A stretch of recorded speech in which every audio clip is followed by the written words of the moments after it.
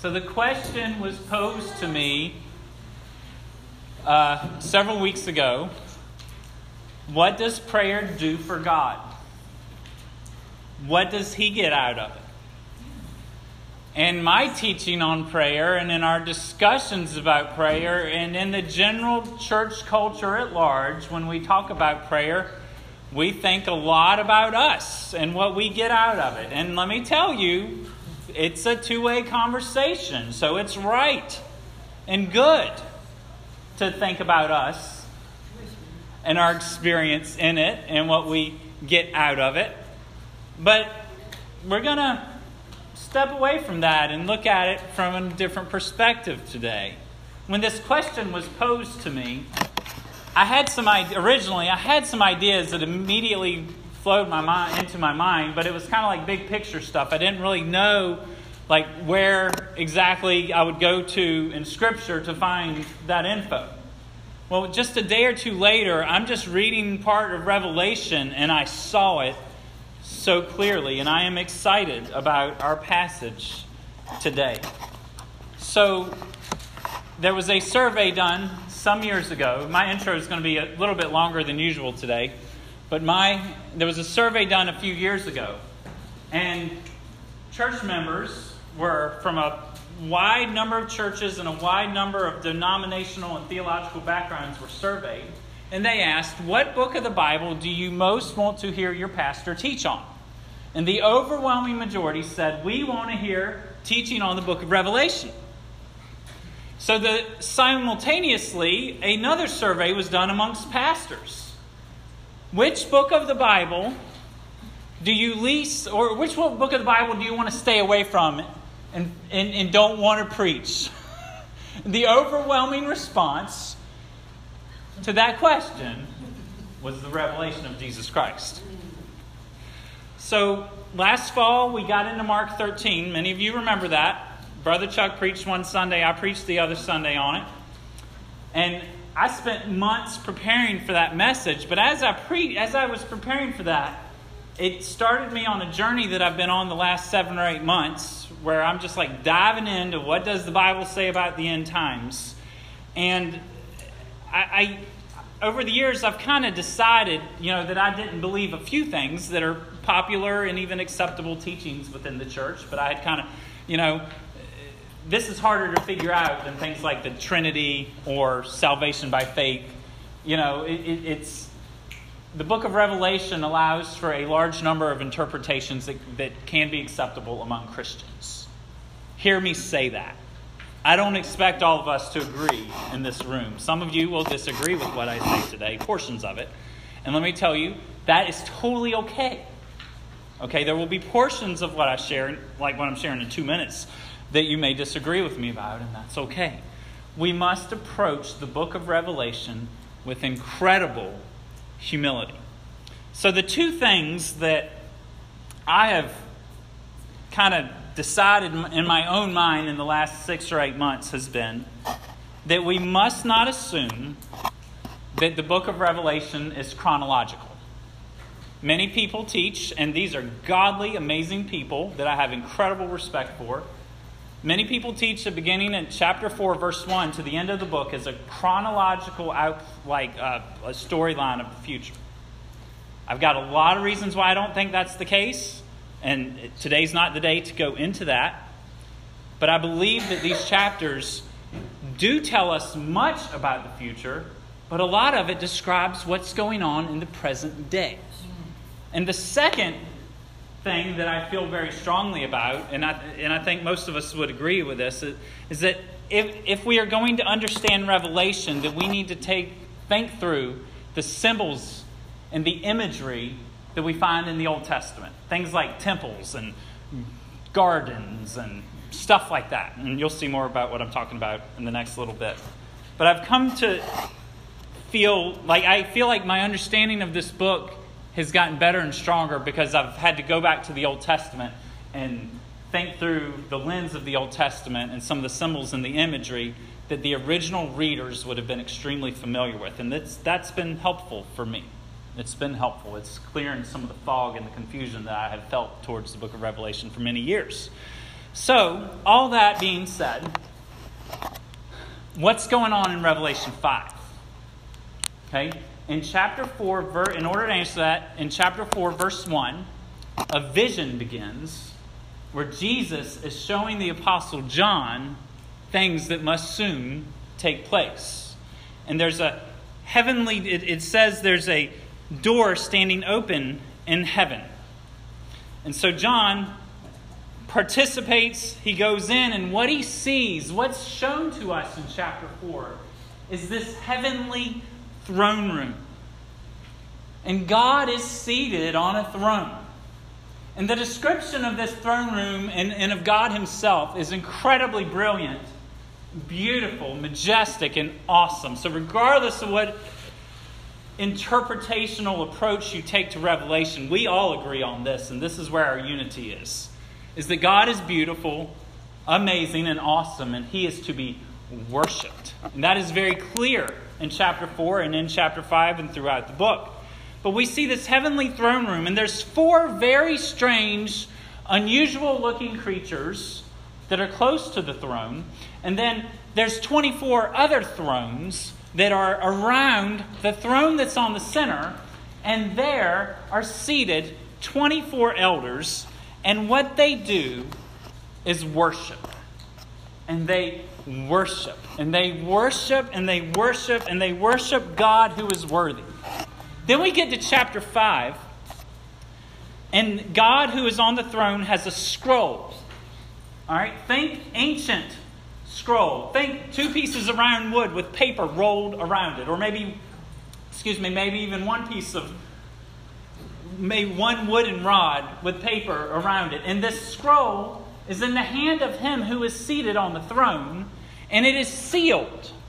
So what is a seal? A seal is something that the king or whoever was sending the scroll would put on it, and that seal would show that it's his, it's from him, and it would also show who the scroll is meant for, who is worthy or who has the authority or position to open the scroll, to break the seal, to see what is in the scroll. So the scroll is there, there's 7 seals on it, and there's this big problem in the beginning of chapter 5. Nobody's worthy to open the scroll. And there's great distress. What's going to happen? There's a problem here. And then we get to chapter 5, verse 5. And one who is worthy is there to open the scroll. So I'm going to read from chapter 5, verse 5 through 10.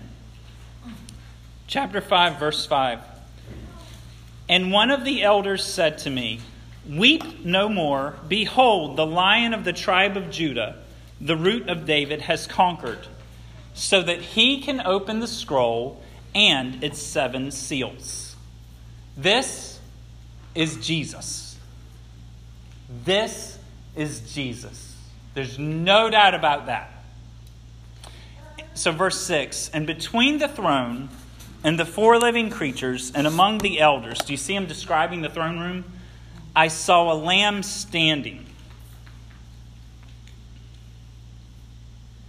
as though it had been slain, with 7 horns and with 7 eyes, which are the 7 spirits of God sent out into all the earth. And he went and took the scroll from the right hand of him who was seated on the throne. And when he had taken the scroll, the 4 living creatures and the 24 elders fell down before the Lamb, each holding a harp and golden bowls full of incense, which are the prayers of the saints. And they sang a new song, saying, "Worthy are you to take the scroll and to open its seals, for you were slain, and by your blood you ransomed people for God, from every tribe and language and people and nation. And you have made them a kingdom and priests to our God, and they shall reign on the earth." So in the midst of this heavenly worship gathering, the Lamb begins to break the seals. We see that in the rest of chapter 5. And there's judgment and other things that take place. 1, 2, 3, 4, 5, 6 seals are broken. Every time a seal is broken by the Lamb, something happens. But then we get to the 7th seal, and this is where we get to chapter 8.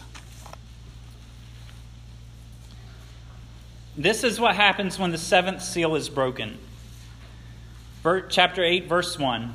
When the Lamb opened the seventh seal, there was silence in heaven for about half an hour. Then I saw the angels who stand before God, and 7 trumpets were given to them. And another angel came and stood at the altar with a golden censer. And he was given much incense to offer with the prayers of all the saints on the golden altar before the throne. And the smoke of the incense with the prayers of the saints rose before God from the hand of the angel. We'll stop there.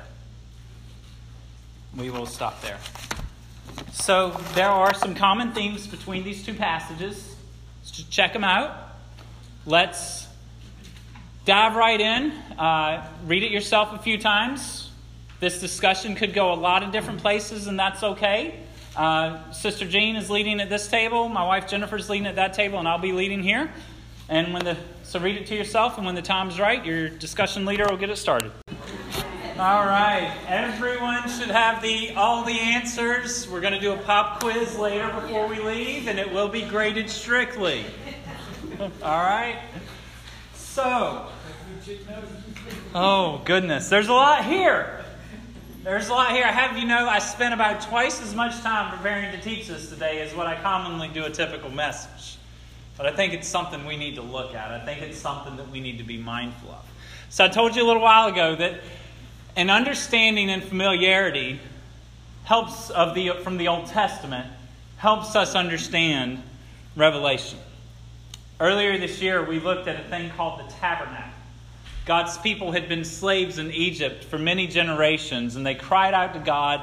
God delivered them from slavery, and He said, I'm going to give you a land. Start heading that way. And on the way there, it was a long trip, but on the way there, God said to His people that I want you to build me a sanctuary where my name can dwell. Exodus 25:8. I want you to build a sanctuary for me where my name can dwell. God wanted to dwell amongst His people. So He gave Moses, the leader, instructions to build what is called the tent of meeting or the tabernacle.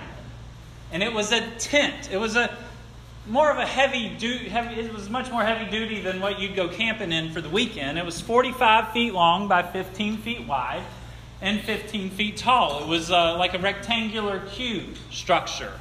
And it had a little fence or large fence that went around it and some other things in the courtyard outside of this tent of meeting. But inside of this tent of meeting, worship would take place. The entire purpose for this tabernacle was for God to dwell there. And wherever God is, He is worthy of worship. So they're going to worship Him. And He appointed priests to lead that worship. So there was 2 rooms. One room was large and one room was small. And the large room, the priests would go in every single day to do different things to worship God. And then there was a veil or a curtain that covered the door that went into the smaller room. The larger room that they were in every day was called the holy place. The smaller room was called the holiest place or the Holy of Holies. And the Ark of the Covenant was in there, and that is where God dwelled. And priests could go into the larger room every day. They were supposed to go in every day, but into that smaller room, the priest was only supposed to go one time a year. And that's called the Day of Atonement. Well, when you're in the big room, right before you go through the veil into the little room, there's this altar. It's called the altar of incense. It was made of wood. It was covered with gold. Probably about this size, maybe just a little bit shorter, is this pulpit right here before me. And on it, twice a day, the priest was supposed to put incense. And incense was supposed to burn, and there was to be a cloud or smoke and then aroma that was very, very pleasing to the nostrils.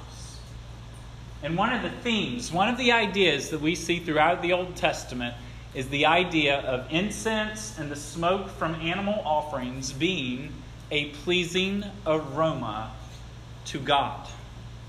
So we've got this little thing that incense is burnt on inside of the tabernacle.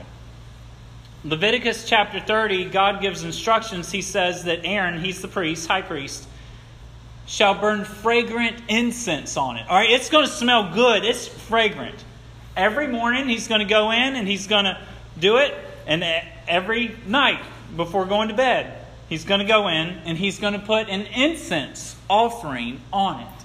And this word offering, most of the time when you see this in the Bible, it's a worship word. Ephesians 5:2 says that Christ gave himself as a sacrificial offering. Well, that same word is often used, Old Testament and New Testament, to describe the worship of people giving themselves or giving something to God. And that this is supposed to be a regular offering throughout your generations. So the original plan was that incense would take place as an offering of worship throughout your generations. So there's a long-term picture here. Later on in Exodus chapter 30, God tells the people how to make the incense. In Leviticus chapter 16, he tells the people what has to happen when you go into that holy of holy place, the smaller room that you could only go in once a year. And when they did that, the high priest, only one man once a year could go in. The high priest would take coals from the altar outside the tent where the animal had been sacrificed. A perfect animal would be killed. They'd be placed on the altar and the body would be burned. And they would take coals from this and they would put it in a little censer. And most likely that censer was a small object, had a handle, a few chains coming from it, and then almost like a bowl here. If you've ever been to an Orthodox church or maybe even a Roman Catholic church, you may have seen something like this. And inside that little bowl or that little plate, whatever it might be, they would take coals from the altar where the animal had just been slaughtered, and then they would take some of the good-smelling incense that had not caught fire yet, and they would put it on the coals. And immediately the incense would burn, and the smoke would go up into the air, and the pleasing aroma would go up to God. And it was part of worship. Well, in the temple, incense was constantly burning, 24/7. There was a constant cloud and smoke in the presence of God. And incense for the people became an object or became a symbol for worship. God is the object of worship, but the incense would become a symbol for our worship. Worship is what we do when we gather, and it's supposed to be what we do every day as individuals. But worship is the appropriate response that we are to have to God. It is to be a constant activity and also a posture in our lives and how we conduct ourselves and carry ourselves and live our lives in this world. The burning incense in the tabernacle would travel upward, and through this symbol, we come to understand how God receives our worship. What we are doing here today, it's going up to God, and He receives it, and it is a pleasing aroma. In the book of Revelation, we see incense, and we see symbolism all throughout, and these symbols communicate truth to us, communicate things that are real. And much of the language in certain parts of the Bible, but especially in the book of Revelation, is figurative or symbolic. But that doesn't mean that it's not important. And it doesn't mean that it's not real. You know, my baby Karis is going to be 8 weeks old tomorrow. And usually with a newborn, that first month or two the baby's around, she's not looking at you straight in the eyeball. Her eyes are still developing. You know, day one when she's here, you know, light is kind of a brand new thing, right? Because it's been dark for 9 months. It takes time for a baby's vision to develop. And I can recall with my different children, I can recall some of them looking at me and making that eye contact that most of you are making with me right now. And it's so cool the first time that happens. It's like, wow, she saw me and she saw me seeing her. Well, that happened Friday morning. It was fun. We've done eating breakfast a little bit early. I had a few minutes before I was going to leave to come out here to get some work done. And I'm holding her on the couch. Evangeline is right beside me. And I get really excited. And Evangeline says, what's going on? And I tell her, I said that her eyes just reached out and grabbed a hold of mine. That's what I told her. I said, her eyes just reached out and grabbed a hold of mine. Now, Evangeline knew what I meant, but she asked this, just to be fun and sweet like she is. She says, Daddy, are you saying that her eyeballs have little hands and that she just reached out and was holding on to you? And I said, yes, I am. In one sense, yes. Her little eyeballs grew little hands and they reached out and grabbed hold of my eyeballs. In another sense, no. But there's this literal nature in our language and in our conversation and in the Bible. But there's also this figurative, metaphorical usage of language. And it's also in the Bible. So we can debate all day what exactly is what, and we probably wouldn't be any better off, at the end than where we were at the beginning. But what we see with this incense is that it is a symbol of our worship. There are two more places in the Old Testament. There's dozens of places, but two more places I want to look at in the Old Testament. And we're not going to be in either of these places long, but in Psalm 141, David is praying, and he says, let my prayer be counted as incense before you. What does God get out of our prayers? Well, what does incense do for God? It is a pleasing aroma. David understands this about worship and about prayer. And he says, let my prayer be counted as incense before you. And then, in the very last book of the Old Testament, the prophet Malachi. It was about 400 years before Jesus came. Things were not going good for God's people. Most of them didn't give a rip about God. And in chapter 1, Malachi prophesies about a time that was yet to come. And this is beautiful. He says in Malachi 1, this is verse 11, he prophesies, for from the rising of the sun to its setting, my name will be great among the nations. So at that time, his name was not great among the nations because there weren't people from all nations worshiping him yet. But Malachi is saying there's a time to come in the future. So he goes on and he says, in every place, incense will be offered to my name and a pure offering. Okay, the Jewish people were supposed to be offering incense to God in their worship.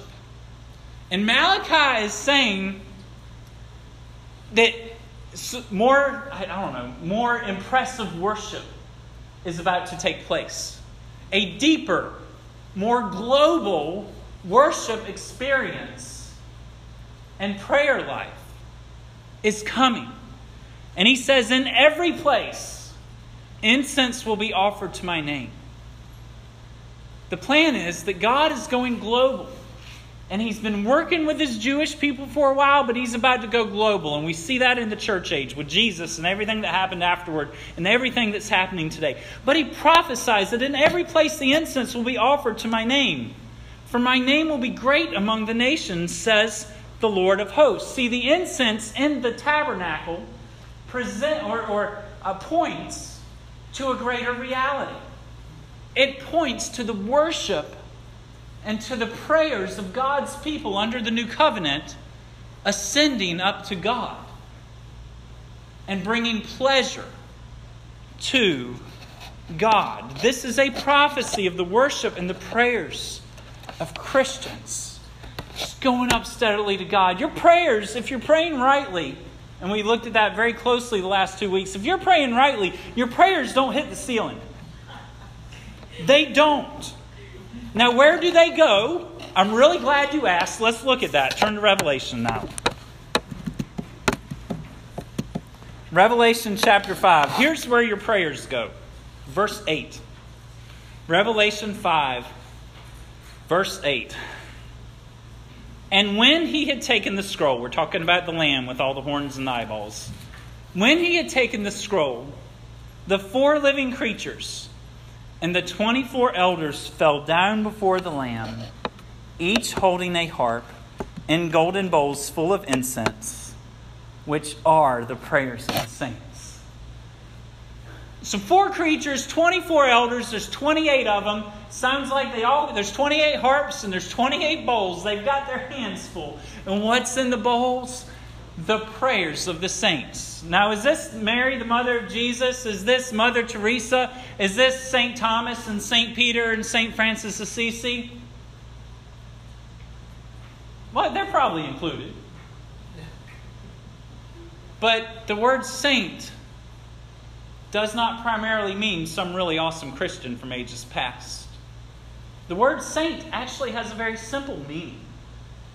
In the Greek, when you look at how it's created, it's very clearly defined, or it very clearly shows that a saint is a holy one. Did you know that if you believe in Jesus, you are holy? If you have placed your faith in Christ, if you've been saved by grace, God has made you holy, and Jesus' righteousness belongs to you. His righteousness has been put into your bank account, in a sense, for the sake of illustration. And because you have His righteousness and His perfection, you are holy when God sees you, even though you did something stupid this morning. Isn't God good? Amen. Okay. God counts you holy. So when it says the prayers of the saints, He's talking about His holy people. He's talking about the people that Malachi was prophesying about. The people from all over the world whom God would save now have a relationship with Him. He is now our Father. We're praying. We're sending our prayers up to Him. And they're being gathered in His presence. And they're in these bowls before Him. Now, we read that all the elders and the living creatures fell down. I'm wondering, did the prayers fall out of the bowls on the floor? I mean, they were there to God. I don't know. I'm just wondering. But it's a scene. It's an image that is beautiful. It is incredible. What does prayer do for God? When you pray, if you know Jesus, you are a saint. And when you pray, it's as if a golden bowl of incense is being taken into the throne room of God. And the aroma is going up. And He smells it. Oh, that's nice. What does prayer do for God? Our prayers bring pleasure to Him. When you pray rightly according to the Scripture, you please your Father. You make Him, I'll say happy. There's probably better words for it. But He takes pleasure in it. Now please note that nowhere in Revelation 5 does it say that the prayers of those who are not saints go up to God. There's a lot of people praying, but they're not praying to Him. There's a lot of people praying, but they don't have a relationship with Him. I got a feeling that many of their prayers are hitting the ceiling. But if you are a child of God, your prayers do not hit the ceiling when you pray correctly. But for those that are not children of God, He doesn't receive those prayers the way He receives ours. Now, someone who's not a child of God can call on the name of the Lord and be saved. So will He hear their prayer? Absolutely. But we have a special relationship with our Father because He's adopted us into His family. One more thing I want to look at from chapter 5, verse 8 and 9. Notice the incense is not burning yet. It's just there. It's not burning yet. So let's go and look at chapter 8. I'll read verse 3 and 4. And another angel came and stood at the altar with a golden censer. And he was given much incense to offer with the prayers of all the saints on the golden altar before the throne. And the smoke of the incense with the prayers of the saints rose before God from the hand of the angel. In verse 3, notice that there is an altar in this throne room. This altar is before the throne where God dwells, just like the altar was before the Holy of Holies, where God dwelled in the tabernacle back in the Old Testament. So it's a lot of similarities here. There's an altar of incense right before the place that God dwells. Notice also in verse 3 that there is an angel with a golden censer. That censer is the thing I told you about. You got the handle, you got the chains, you got a little bowl or a plate or something. Okay, and the burning stuff is in the little bowl. But there's an angel with a golden censer. It reminds me of the high priest entering the Holy of Holies once a year, taking the incense in to the place where God dwelled. In Revelation chapter 5, the incense was being held by 24 elders in golden bowls, and it was not burning yet. But in chapter 8, verse 3 and 4, the angel was given incense and the prayers of the saints. Here, they are two different things. In chapter 5, the incense was the prayers of the saints. Okay? And that these things are given as an offering. Look at verse 3. He was given much incense to do what? To offer. There's that worship language again. And it is beautiful. In Revelation chapter 8, we see the incense and our prayers are burning together. And the smoke of it is ascending up to the throne of God. And it is a pleasing aroma. Our prayers bring pleasure to our Father. We see that in verse 4. The smoke of the incense with the prayers of the saints rose before God from the hand of the angel. It pleased God. As every offering of our worship brings pleasure to God, God is pleased when we, as His children, cry out to Him. So every Sunday, whoever preaches God's Word has the responsibility of sharing good news. And I've already done that. It's good news that God is pleased to hear us pray. But there's even better news. And y'all know what I'm about to say, and I got to talk about it. Look at chapter 5, verse 9. Look at chapter 5, verse 9. There's a song of worship going up to the Lamb. And it says that they sang a new song, saying, "Worthy are you to take the scroll and to open its seals. For you were slain, and by your blood you ransomed people for God from every tribe and language and people and nation."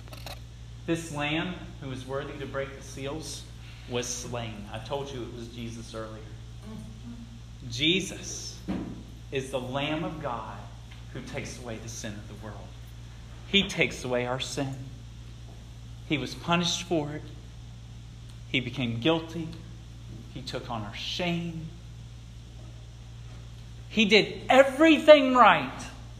And He was treated as if He did everything wrong like we did.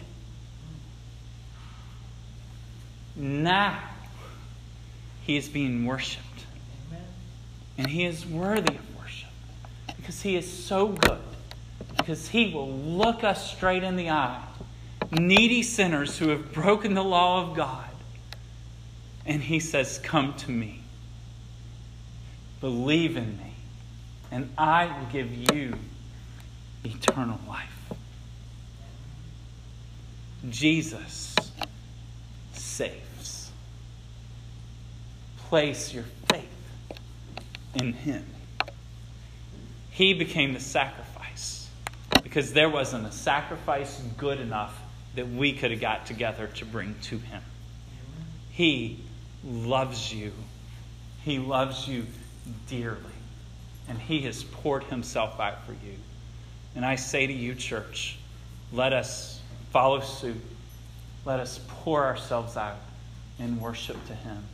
Because He is good and He is awesome. Let's pray. Father, we thank You for Your word, for Your truth. You have met with us in Your word. And I pray, God, that we may be encouraged to pray correctly, to pray diligently, to pray faithfully. Would you be pleased as our prayers are offered up to you?